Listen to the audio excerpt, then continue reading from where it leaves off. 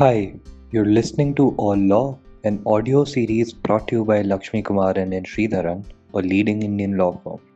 At the firm, we are proud to combine the knowledge of law with extensive experience in industry and technology in order to design practical legal solutions for our clients. This podcast series is a part of our knowledge sharing initiative where we will be discussing notable judicial and regulatory developments and analyze the business implication of the law as it evolves in India.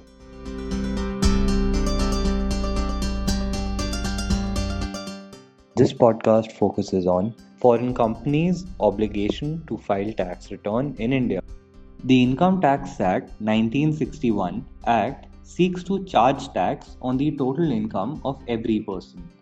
The Act contains separate codes for determining the income taxable in India, the rate of tax thereon, etc., as well as a separate code of procedural requirements like registration with the Indian Revenue Authorities, obligation to file annual returns, etc. While a person resident of India is liable to tax in India on income earned anywhere across the globe, a non-resident, which includes a foreign company, is taxable in India only on the income accruing or arising in India or received in India. The income earned in India is then subjected to tax based upon various criteria. In a few cases, the income is eligible for exemption from taxation too, either under the Act itself or under the terms of the Double Tax Avoidance Agreement DTAA or a treaty entered into with various countries. On the procedural aspect, the Act requires every company to furnish an annual return of income. A company is defined to include a foreign company. In this background, one of the issues which has been of wide interest and contemplation is whether a foreign company is liable to file an annual return of income in India.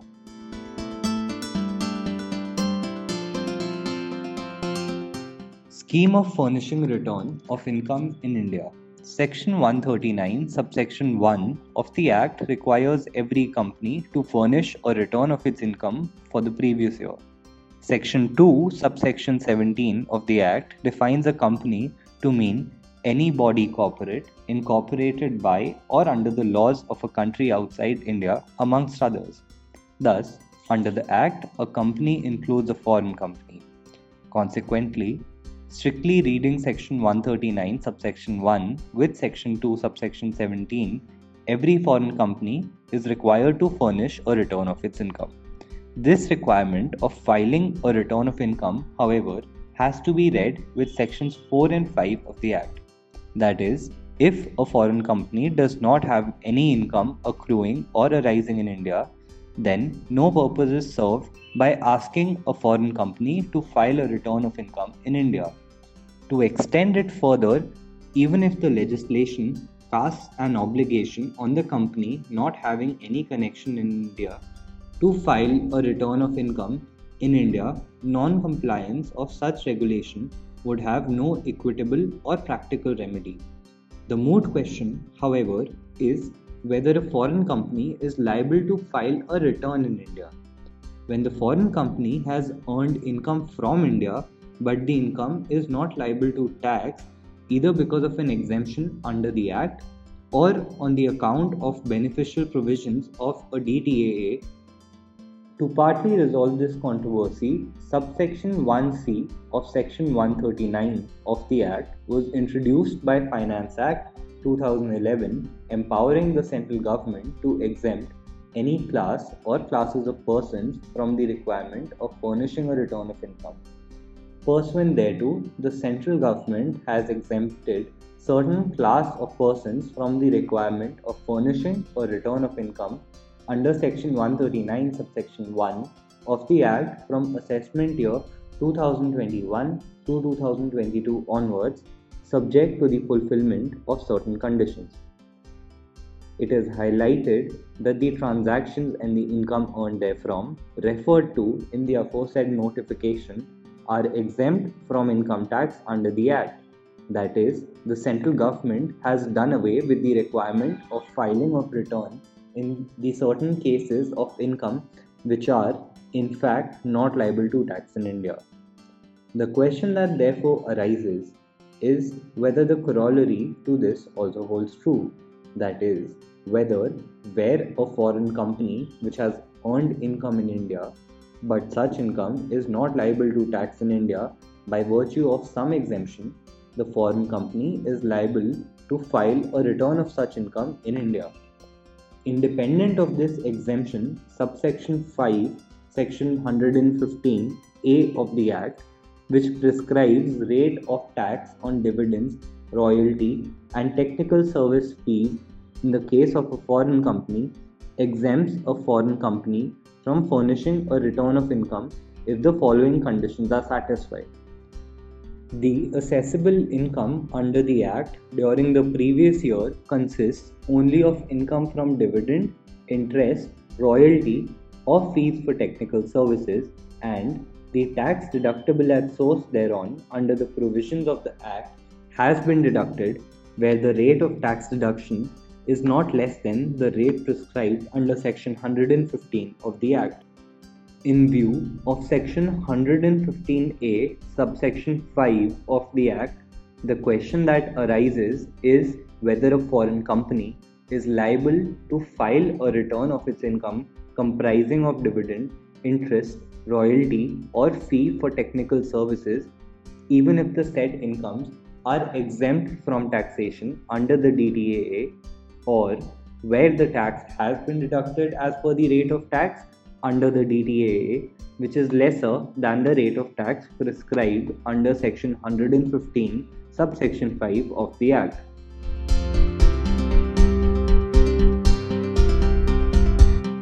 Filing of return of income, liability of a foreign company. The questions raised previously can be broadly analyzed by classifying them as under. When there is income accruing or arising in India, but the same is not liable to tax on account of an exemption under the Act. The two possible views in case of an income accruing or arising to a foreign company in India, but not being liable to tax on account of an exemption under the Act, are briefly explained. Section 139, subsection 1 of the Act requires every company and a firm to file a return of its income. However, specific exemptions have been provided to foreign companies from filing a return under the Act in certain cases where the income referred to is income exempt from taxes under the Act. That is, though the income is earned in India, there is no liability to pay taxes on the same, and yet a specific provision exempting from the filing of the return has been provided for under the Act. Further, this section also requires every person other than a company to file a return if their total income, which is assessable under the Act during the previous year, exceeds the maximum amount which is not chargeable to income tax. It is pertinent to note that this section uses the phrase furnish a return of his income in respect of companies amongst others. The phrase is not qualified by any condition as to the chargeability of the said to the tax under the Act, as in the case of other persons, meaning thereby that the income earned or received in India shall be covered within the meaning of the phrase, irrespective of whether such an income is liable to tax or not. Therefore, one view could be taken that when a foreign company has an income accruing or arising in India, but the same is not liable to tax under the Act, even then the foreign company is under an obligation to file a return of its income so accrued or arisen in India. One may, however, argue that the specific exemption granted to the foreign companies from filing of return of income in India in certain cases is merely out of abundant caution in respect of such incomes of foreign companies. Further, there is no nil tax slab in the case of company exempting its income to some extent from the chargeability of tax. Therefore, there is no condition as attached to the filing of return in other cases provided in case of a company. Having said so, it may be argued that when no income of the foreign company is liable to tax in India, it is not liable to file a return of its income which is accruing or arising in India. When there is no tax liability, the compliance with the procedural provisions becomes redundant.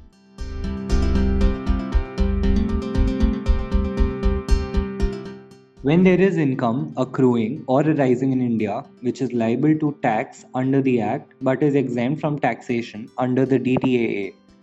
As explained previously, there may be a scenario where the income earned by a foreign company in India is liable to tax under the Act, but it may be exempt from tax in India under a DTAA. The two possible views in such a case are now explained. The Authority for Advanced Ruling AAR in Weinberg Group held that on the issue of filing of return by a foreign company whose income is exempt from tax under a DTAA, that Section 139 and other sections are merely machinery sections to determine the amount of tax, and that there would be no occasion to call a machinery section in aid when there is no liability at all. And therefore, there is no requirement to file the return of income by such foreign companies. The AAR, in holding so, relied on Chaturam versus Commissioner of Income Tax. In Chaturam case, the federal court, in a different context, observed that the liability to pay the tax is founded on sections 3 and 4 of the Income Tax Act, which are the charging sections. Section 22, casted as Section 139 under the 1961 Act, are the machinery sections to determine the amount of tax. Therefore, in one view, the DTAA provisions, being more beneficial to the foreign companies, shall override the provisions of the Act, and thus Section 139 subsection 1 requiring the company to file a return of income shall not be applicable to such a company. However, subsequently the AAR in VNU International case, while ruling on an identical issue, noted that the legislature in its wisdom has, while casting obligation to file return of income by a company, omitted to include the expression exceeded the maximum amount which is not chargeable to income tax. Further, as per the third proviso, every company is required to file its return of income whether it has an income or a loss. That a foreign company is covered within the definition of a company under Section 2, subsection 17 of the Act. It also took note of the fact that where it is not necessary for a non-resident to furnish return under Section 139, subsection 1 of the Act, the statute has specifically provided.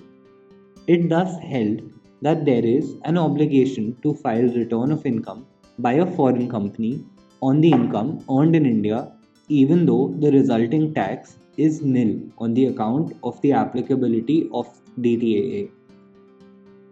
Further, as regards the reliance placed on Chaturam, it may be noted that the observation was that liability to pay tax can only be as per sections 4 and 5. I may argue that what is contemplated under section 139 subsection 1 is only to furnish a return of income. It does not contemplate the payment of taxes thereof, and thus the payment of taxes is still governed by the charging provisions. Therefore, another view which could be taken is that when a foreign company has an income accruing or arising in India which is liable to tax under the Act but is exempt from taxation under the DTAA, even then the foreign company is under an obligation to file a return of its income so accrued or arisen in India. That the same shall also be applicable where the income of a foreign company comprises of dividend, interest, royalty or fee for technical services, and that the said incomes are exempt from taxation under the DTAA, or the tax has been deducted as per the rate of tax under the DTAA, which is lesser than the rate of tax prescribed under Section 115A, subsection 5 of the Act.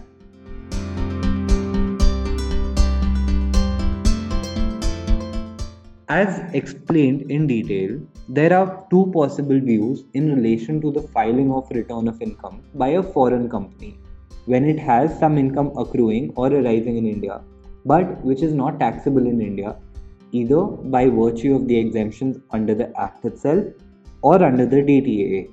We are yet to see as to how the Indian courts shall interpret the provisions and analyze the factual circumstance and the view they would ascribe to.